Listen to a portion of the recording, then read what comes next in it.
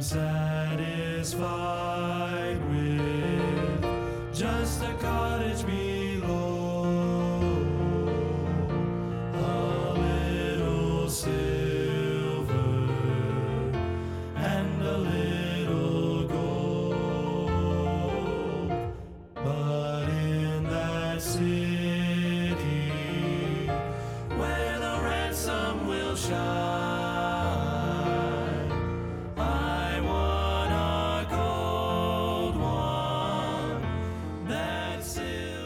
Jesus' words in Luke chapter 13, verse 22 through 30, the key verse being 24. If you want to go to a key verse in the passage that's there, the text, the title of this is "The Privileged Will Be Thrust Out." The privileged will be thrust out. I think that's God's way. If you read through the Bible, that's kind of God's way. And so let's start out. He went through the cities and villages, teaching and journeying toward Jerusalem. Then said one unto him, Lord, are there few that be saved? Now you got to ask, why would he ask that question? Well, because of what he had seen. And he said unto them, strive to enter in at the straight gate. For many, I say unto you, will seek to enter in and shall not be able. When once the master of the house is risen up, and has shut to the door, and you begin to stand without and to knock at the door, saying, Lord, Lord. That sounds familiar, by the way. This Lord, Lord from Matthew chapter 7, verse 21, 23. Open unto us, and he shall answer and say unto you, I know you not whence ye are. This is repeated in verse 27, 2 verses down. I know you not. I want to pause there just to say it's more important that Jesus knows you than maybe you know about him. There's a whole lot of people that I meet door to door know about Jesus, but he does not know them. I'm saying know meaning in relationship. They do not have that birth that they need to be in relationship with God. They only know about God, around God, but they don't know him whom to know is life everlasting. Know in the sense of a personal relationship with God. Boy, that's where we need to be. Verse 26, then shall ye begin to say, we have eaten and drunk in thy presence, and thou hast taught in our streets. In other words, we know about you, we've been close to you. But he shall say, I tell you, I know you not whence ye are. Depart from me, all ye workers of iniquity. Now, I'm not real smart, but I can tell you this. I do not want to be a worker of iniquity. Okay? I hope you get that. Whatever happens in your life, you do not want to be considered by God as a worker of iniquity. Iniquity kind of can be defined as doing it your way rather than God's way. People that are born in the family of God want to do it God's way, not their way. One of the characteristics of a new birth or a born-again Christian from above, having the Holy Spirit in them, is that they decide they want to do things God's way.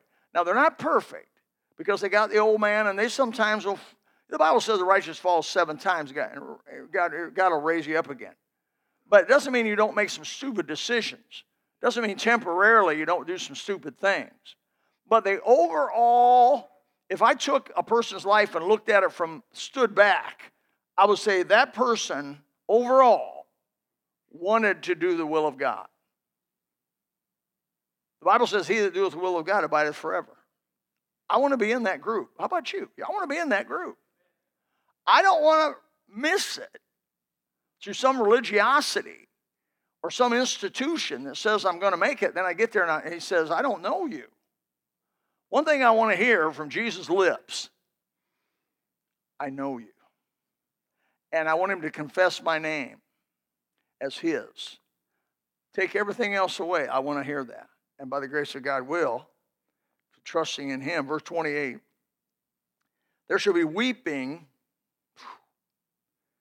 and gnashing of teeth when ye shall see Abraham and Isaac and Jacob and all the prophets in the kingdom of God, and you yourselves thrust out. Now, contextually, of course, we're talking about the Jews here. And they shall come from the east and from the west and from the north and from the south, and shall sit down in the kingdom of God. I believe that's speaking about non-Jews, really us. And behold, there are last which shall be first, and there are first which shall be last. People misquote this all the time, says, all the last will be first and all the first. No, he says, many of the first shall become last, and many of the last shall be first. Not all. Some of the first will be first, and some of the last will be last. And so it should be taken properly. And then Matthew chapter 7, you don't have to turn to this, but I want to read it for you. A verse pretty well known to you, verse 13, 14. Enter ye in at the straight gate, for wide is the gate, and broad is the way that leadeth to destruction. And many be which go in thereat. Because straight is the gate, and narrow is the way, which leadeth unto life, and few there be that find it. My wife has repeated this verse to me maybe as much as any other verse in the Bible. She probably doesn't recognize that to be so, but because I'm on the receiving end of it, I have remembered it. And she will often tell me, as a preacher, and there's a few pastors in the room today, you know what I'm talking about. I have wondered, why not more, Lord? Why not more? Why not more people trusting Christ? Why not more salvation decisions? Why not more people joining up? Why not more people? Why isn't the place full today? Why don't we have to have 3 services? We're Bible preaching church, King James Bible preaching church. What's happening? We have the greatest message that's ever been going across the lips of man. Is Jesus saves? Jesus saves. We believe in the Bible in totality. We believe Jesus' words the way they were said, literally, naturally, and normally. Man, you'd think that people hear about that and they say, I got to have it. I've wondered when you give an invitation after preaching a salvation message, when I preach out on the beach. 2,000 sometimes plus folks gather there. Many of them never heard really a clear presentation of the gospel. I try to do a real nice, clear presentation of the gospel and whatever I'm led to preach on. You'd think that you'd have 75, 80 people show up at the front there saying, I'd like to know what it means to be saved. I'd like to go to heaven. I'd like to know how. But you'll have 1 or 2 or 3, maybe in a group that size, that say that. That's always mystified me. When I start philosophizing, my wife and her wisdom will quote Matthew chapter 7, verse 13, 14 to me. In this case, in the context of our passage in Luke chapter 13 there, both the Jews and the sons of Ishmael have had a tremendous historical privilege concerning knowing God. Abraham, most of you know Abraham, or of Abraham. Abraham received a sacred covenant from God himself, about 2166 BC, that he would be the one which God worked through to reach the rest of the world. Wow.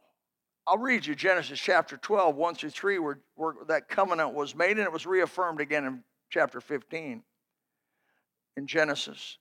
Now the Lord had said unto Abraham, Get thee out of thy country and from thy kindred and from thy father's house unto a land which I shall show thee. And I will make of thee, through thee, a great nation. And I will bless thee, and I will make thy name great, and thou shalt be a blessing. And I will bless them that bless thee. And I will curse him that curseth thee, and in thee shall all the families of the earth be blessed. Those are big promise, brother. You have a little spell, take your shoes off, hit them together over your head. Say, glory to God, run around. I'm going to tell you, Abraham was a Syrian. There was no nation called Jews or Jewish or Hebrew nations. It started with Abraham, who was a Syrian. And so out of him, Abraham, Isaac, Jacob, Esau, and on down to Joseph, and you read about some of the others, came the Jewish nation. The nation, Jacob's name was changed to Israel by the angel after wrestling with that angel all night. His name was changed to Israel, and most of you are familiar with the nation of Israel even today. An absolute miracle, but they are in unbelief. Abraham, through Abraham, Isaac came, the Jews came, Ishmael came, the Arabs came. So through this one man, Abraham, comes 2 great groups of people. The Jewish folks, Israel, and the Arab folks, Ishmael. The amazing thing about these 2 groups today is though they number in the hundreds of millions of people, both groups are in total unbelief and outside of God's plan of salvation. How do you have the nerve to say that, Pastor Bill? Because there's one name under heaven whereby you must be saved. Acts chapter 4, verse 12. It's the name of Jesus. There's no other name under heaven where you can be saved or how you can be saved according to the Bible, and it's through God's Son. For God so loved the world, he gave his only begotten Son. Not sons. Though I preached there a week or so ago, there cannot be many roads to heaven. There just cannot be if the Bible is true. If there are many roads to heaven, the Bible is not one of them. Jesus is not one of them. Because he misrepresented God, and these things must not be true. But if indeed the resurrection was witnessed by over 500 people at the same time, and eventually then in Acts chapter 1, verse 11, when he was ascended up to the Father, there were people everywhere. They witnessed all that. If all that is so, and in fact, as much as the Bible's been hated, it's more printed today than any other book in the world. That itself is a miracle of miracles. You got to understand, the Bible itself is enough miracle for me to believe. I don't need to know anything. Just the Bible itself. When you start studying the history of the Bible and it's how it's been hated, do you think the Bible's hated?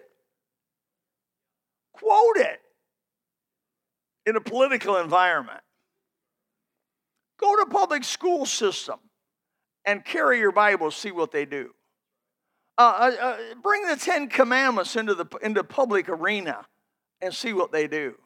Just the Ten Commandments. Tell me what's wrong with the Ten Commandments. Thou shalt not kill or murder? Is that wrong? Thou shalt not commit adultery? What it is, it creates conviction. It condemns the people who read it because they're doing those things that it condemns. Consequently, their ire, their hate is stirred up, and they don't want to be told that what they're doing is wrong. They are angry about it and want that to disappear. That's why they want the Ten Commandments out of public environment. That's why they want the Ten Commandments gone. That's why they don't want the Bible at school. The fact of the resistance makes me believe these things must be so. It's just one thing that makes me believe it's so. We could say, because of Abraham being very privileged to know God, wow, Isaac, Jacob, the nation of Israel, to be so privileged to know God, and even Ishmael, being born of Abraham. You can say that those who have the most privilege have missed the Savior, and in this present moment are in a position of being cast out of eternity. Those who had eaten, as it were, and drunk in the very presence of God Almighty, Jesus Christ, and heard him speak in their streets, had heard him and seen him heal the lame and raise the dead and give sight to the blind, didn't believe. Didn't believe. That's wild. Because I've had a lot of people tell me through the years, if I could see Jesus, I'd believe. If I could see a miracle, I'd believe. If an angel of God came by and talked to me, I'd believe. The Bible contradicts what you're saying and what you're thinking. If you're thinking that even now, if all that happened, I believe. You will not believe by sight. Miracles and wonders have very little effect on causing people to believe. You remember the rich man and Lazarus, Luke 16, and he finds himself in a place called hell and a place of torment, and he has brothers, and he's having a little conversation with Abraham. You remember that? He says, if you send Lazarus, that poor guy that they knew, if you'll send him back, they believe. And this amazing statement. I mean, I was first time I read it, I was like, wow. He said, they have Moses and the prophets. In other words, basically, they got the Bible as their testimony. If they don't want to believe this, they wouldn't believe even if one was raised from the dead. Now put that into your mind a little bit and try to process that. If one that was raised from the dead would come back, it won't cause any more to believe than if they won't believe this written word here. Why? Because the Spirit of God is behind this word to cause people to believe. It's empowered word. It's not just a dead word. It's just not dead print. It's alive. That's the beauty of being a preacher, is that when you talk about the Word of God, you know that God's with it. God goes with it. When we go out door to door and I speak the Bible, I know that the power of Almighty God's behind the words that I speak, if they're God's words. That's why you want to talk as much as you can in God's Word. Get it in your mind. Well, one of the lessons we can learn by the fact that these privileged people have been cast out is, if the Jews and the Arabs who were chosen to rub shoulders with God, to literally receive His word on the disposition of angels, could end up in unbelief and condemnation, how much more we Gentiles who have been given this great privilege? I can tell you for a fact that everybody sitting here this morning and within the sound of my voice over the internet are highly privileged. You say, but I don't feel highly privileged. If you hear the Word of God and understand it in any way, you're highly privileged. In fact, if you actually hear the Word of God preached, you're highly privileged by God Himself.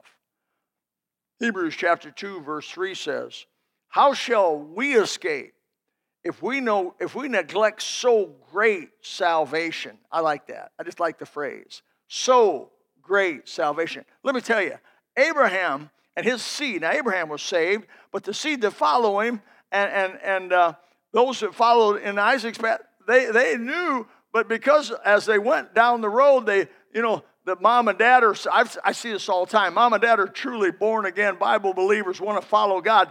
Oftentimes the kids are a step left of them. Then their kids are a step left of the parents. And then those kids are a step left of the grandkids. And the other ones are a step left of and pretty soon they're raving liberals. I have a cousin raised in a godly home from a mom and dad who have done nothing but show him Jesus, is an agnostic today. Doesn't believe the Bible is the actual inspired Word of God. Don't believe in the real miracles of the Bible. And I look at his name's, well, I'm not going to tell you his name. I speak to him. How is that possible? I'll tell you why. Because narrow is the way.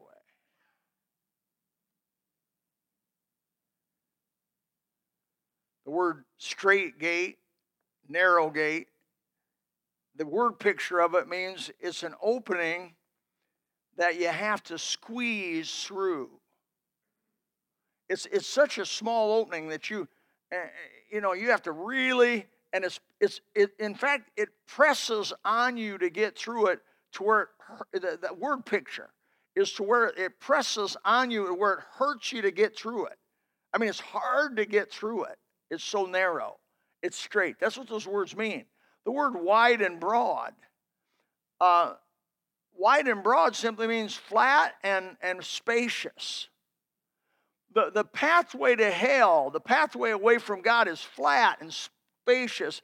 It's easy to go that way. It's easy to go with your old nature, to go with the spirit of rebellion that you naturally have in you, to do your thing, that's iniquity. To walk your way, that's iniquity. To think your thoughts, that's iniquity.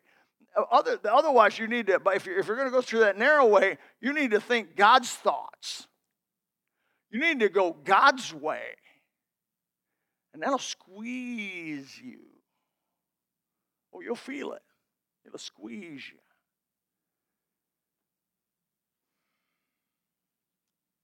Amazing.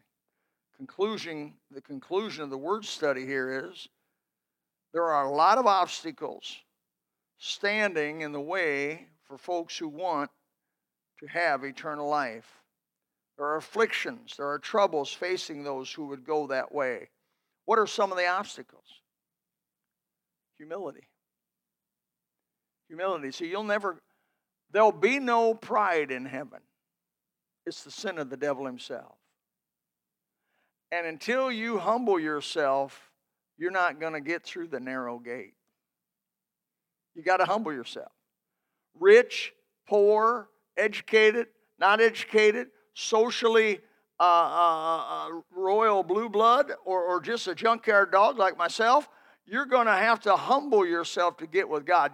Nobody that's struggled, nobody that's got their pride is going to make it through that narrow gate. It's too narrow. The humility, the pride, I should say, won't get through that gate. It won't get through. One of the other obstacles is self-death. Dying to your way. To be saved, see, it's big. You believe that Jesus is the Christ, the Son of the living God? You say, I do. Do you believe he died and was buried and rose again the third day? You say, preacher, I do. If you really believe that, then you'll do what he says. He said it. Why do you call me Lord, Lord, and do not those things which I tell you to do? I mean, it'd be like me saying, Tom, you're my leader. But when Tom tells me something, I say, I don't like that, I'm not going to do it. Then Tom effectually is not my leader. Amen? Somebody say amen, it's going to get long. What else? What else would stop you? What would stop you from going to that narrow way? The world? The world's not going through that narrow gate. The world's going through the broad gate. That narrow gate, the world's not going to be able to go through. You're going to have to drop the things of the world. Ultimately, at least in spirit, you're going to have to say, I turn my back on the world. I have decided to follow Jesus. I have decided to follow Jesus. I have decided to follow Jesus. No turning back. No turning back. Oh, I love that song. We sing it week after week after week, and it never gets old to me. We sing it in a bus meeting. We don't sing it here. We probably should. But the world behind me, the cross before me. The world behind me, I leave it. Can't go through the narrow gate, the cross before me. The world behind me, the cross before me. No turning back. No turning back. Why can't you get through that narrow gate? Because humility, you have to have humility, and pride won't go through. Self-life will not go through that gate. Self-death will. The world will not go through that gate, but no world will. Love not the world, neither the things that are in the world. All that is in the world, the lust of the flesh, the lust of the eyes, and the pride of life, are not of the Father, but of the world. The world passes away, the lusts thereof. But he that doeth the will of God abideth forever. You get to go through that narrow gate through Jesus. Don't follow the majority. Don't be deceived by the crowds and their confidence and their arrogance and their self-assuredness due to the amount of people they have going their way. They say, we must be the way because we have a large group going that way. But now you just heard the words of Jesus. These are words of Jesus. Narrow is the way, few be there that find it. Broad is the way that leads to destruction, and many be that go thereat. In other words, where you almost could say where the major crowd's going is not going to be the way. There will come a time, another thing in verse 25 there of our text, there will come a time that every person's life that God will shut the door. Verse 25. What that teaches is, verse 25, that opportunity has limits. What's Jesus telling us? Opportunity has limits.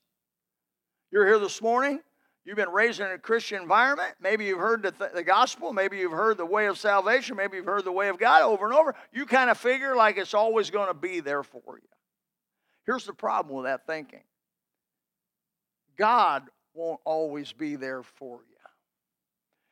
There comes a time, and I've said this over and over, and preachers have said it over and over, there's this invisible line when you cross it, and you don't know where that line's at, only God does, that you're going to want to believe, but you're not going to be able to. Because to believe, the Holy Spirit's got to be there. He's got to be convicting you. He's got to be convincing you of righteousness. But if you grieve the Holy Spirit and quench the Spirit, now I'm not talking before you're saved now. There comes a time when God will no more call on you. He'll no more remind you you're a sinner in need of salvation. He'll no more convict you that without God, you're going to a place called hell. You need to get saved. How many times I've heard people say, the reason I got saved because I was concerned about going to hell. That's the Holy Spirit, brother. He says in verse 25, the door's going to shut. The sounds of people knocking to get in, the cries of agony when they finally see they needed salvation, but they didn't receive salvation, and now salvation is not readily available for them. The opportunity's over. How many religions the world has produced to try to get them on the wrong path? All in vain. They knock on the door of salvation, but they missed it. In verse 29 there says, they'll come from the east and from the west, from the north and from the south, and they'll sit down in the kingdom of God. I believe that's real clearly referring to the Gentile nations. In other words, the two major groups of people that has so much privilege rejected it. And so what did God do? He turned to a group of people called the Gentiles. That's everybody but that group. And he said, I'm going to the Gentiles. Even Paul said it over again. I'm going to the Gentiles because they're going to believe. How many in here are Gentiles? Raise your hand. I bet there's not a Jew among us that was born. God bless you, brother. One Jew. Saved Jew. Ooh, what a wonderful thing that is. But can I say few? Few. Just what Jesus said. But he said they're going to come from the east and from the west and from the north and from the south. They're going to come from all the different directions. The Gentiles, the heathen, the idol-worshiping Gentiles can enter in if they're willing to believe what God has done for them in Jesus Christ. God took the rights of the riches, if I may say, of a spoiled little rich kid away from them and gave it to the poor kids, the Gentiles, that would receive it. He went out into the highways and he went into the hedges and he compelled them to come in.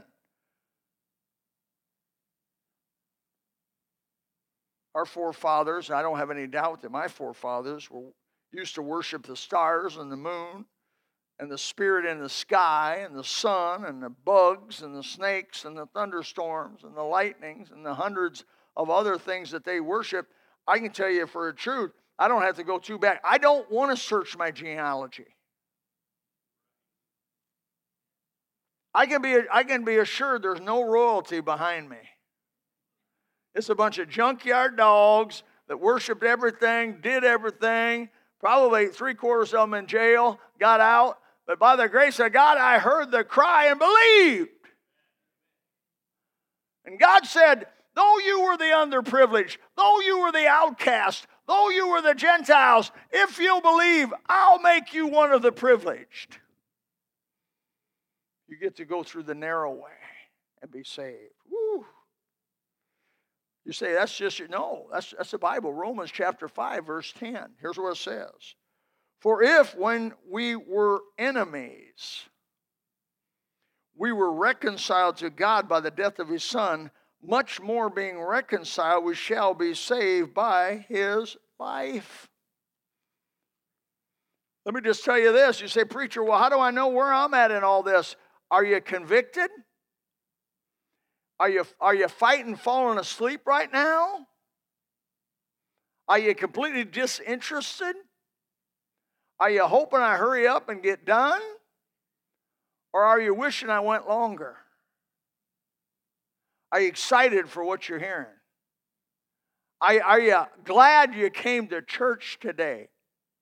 It's not so hard to figure out which group you're in.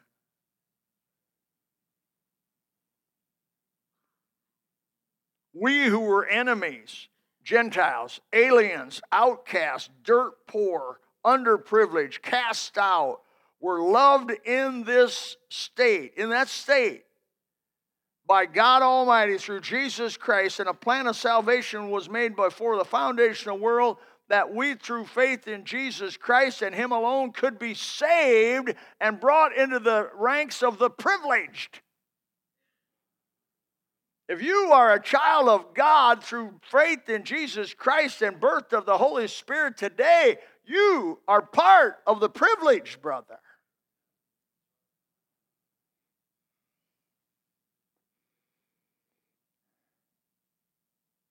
If the love of God was so awesomely demonstrated by His giving of Jesus for us while we were in total ignorance and sin, and the Bible says, while we were yet sinners, Christ died for us.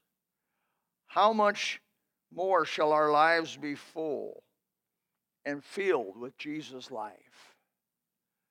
If while I was a sinner, Christ loved me and gave Himself for me, how much more now that I'm in belief, now that I'm in faith, now that I believe and follow and want to do His will, how much more is God all over that? You say, God's not with me. Are you kidding me? It's you're not with Him. The fault will never be able to be pointed at God and say, He failed me. The fault will be you failed Him. How many times the sickest of people spiritually will not take the medicine that God has for them? Doc knows that. The sickest of the people. The answers are in this book. Oh, I get tired when I read. Well, so do I, but I stay up. I slap myself, walk around the room, drink 4 or 5 cups of espresso, have a couple of AFib palpitations, take the medicine, and read some more. I'd rather die trying than not try, amen. I remember going to college. Man, I stayed up. I worked till 10, 11 o'clock at night. I'd come home and study till 2 in the morning. I'd get up at 5 in the morning and begin to study because I had tests the next day. You're not going to receive anything from God if you're lazy. I wanted it. My heart burnt within me. I was willing to suffer. Oh, I get a little sleepy. Slap yourself. Or slap somebody beside you. The ensuing struggle will wake you up. Because don't think they're going to take it.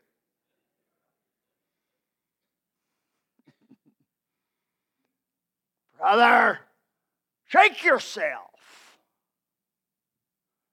You're privileged. 1 Corinthians 2:9 says, for it is written, eye hath not seen nor ear heard, neither has entered into the heart of man the things that God has prepared for them that what? Casually seek Him? No. That love Him. That love Him. And love is manifest. If it's not manifest in anything, it's manifest in enthusiasm. We got some marriages coming up. I love to be around the young couples because I sense the spirit of enthusiasm. You remember? You remember when you got married, brother? Remember that? You remember when you got married? Remember you folks got married? Remember the enthusiasm? I tell my wife sometimes, I used to come up to your door and you wouldn't even hit the ground from the door to my car. There was a special look she would give me of this is the most wonderful thing that's ever happened to me by me coming to her house. It wore off. But I was glad for when it was there. It's hard to maintain that. I don't think it's natural to maintain that level. What it settles down to is more of a quality and more of a depth to it, okay? But I sure am glad I had that part.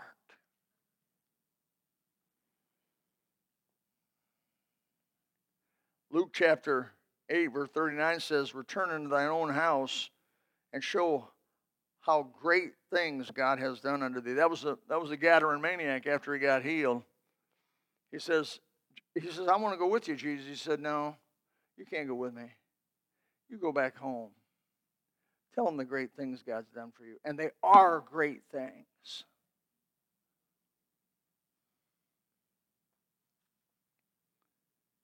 God will not forsake you in the dark, narrow path of this life as a child of God. It will squeeze you to walk with God. It will sometimes cause pain for you to walk with God. It will inconvenience you to walk with God. You will sacrifice to walk with God.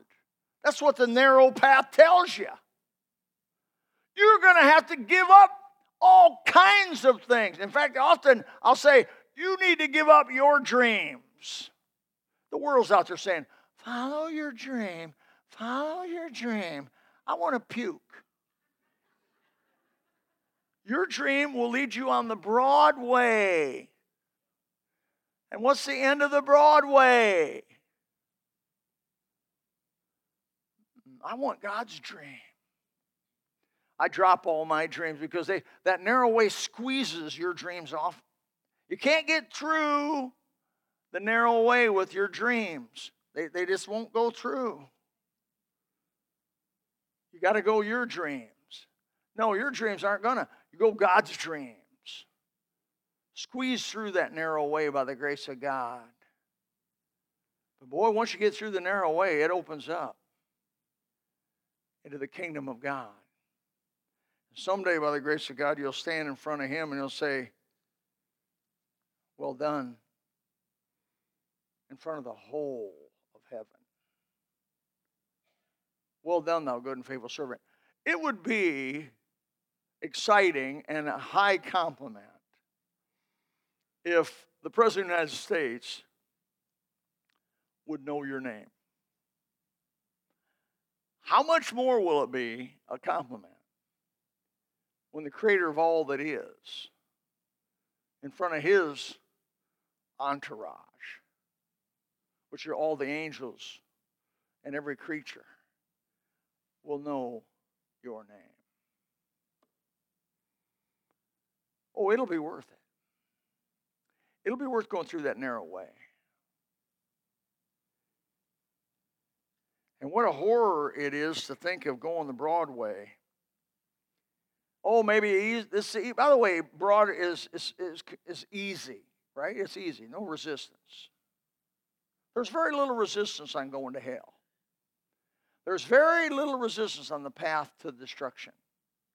There's very little resistance on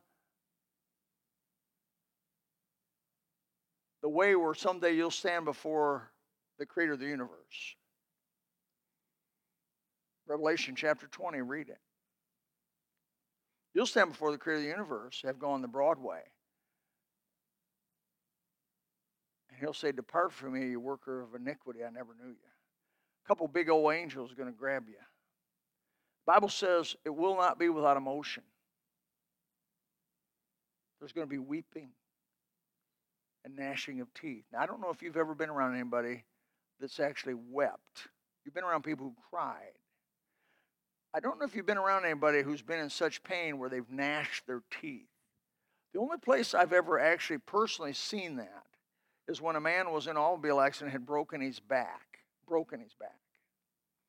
And he was taking the dirt and grabbing it and putting it in his mouth as he was screaming as loud as he could scream. And he just gnashed. He eventually got a stick or something and just put it in his mouth and started biting it. That's what gnashing teeth is. It's a pain beyond your control. Now, you say, I believe Jesus when He says that He's the Savior, but I don't believe Him when He says that that's the punishment of going the broad way. I think you're a fool. I think if He's right about all this stuff, He's also right about this. I think if He's not right about this, He's probably not right about that. But I happen to believe He's right about it. And though I'd like to tell you it didn't exist, and though I'd like to get up here and tell you there is no hell, it's not real, I can't. Because honestly, when I read His words, and when I read it's got to be. But the Bible says there'll be weeping and gnashing. Which end do you want? The weeping and the gnashing of teeth end? Or the spell of hearing Him say your name? Welcome into my kingdom. The choice this morning has been made by many of these people. But maybe you haven't made that choice yet. The Bible says, if thou shalt confess with thy mouth the Lord Jesus, and believe in your heart that God hath raised him from the dead, thou shalt be saved. Remember, God puts the plan together. I didn't. He said, for by grace are you saved through faith. That not of yourselves. It's a gift of God. Not of works. Let's say, man, should boast. You're saved by grace through faith. I hope you trust him today. Father, help us. I hope that this message goes out and some people are saved and enter heaven in that narrow way. But going through that narrow way is painful. God's way has all kinds of resistances. Help them to squeeze through it by the grace of God. Leaving every remnant of themselves, their pride, their self-life, the world behind. And trust in Christ. Father, help us today in Jesus' name. Amen. Let's stand again. If you would like to know more about the Lord Jesus Christ, you can contact us at gospelbaptistchurch.com for our website, or go to Facebook and type in Gospel Baptist Church, Bonita Springs, Florida, or call the office at 239-947-1285. Thank you. God bless.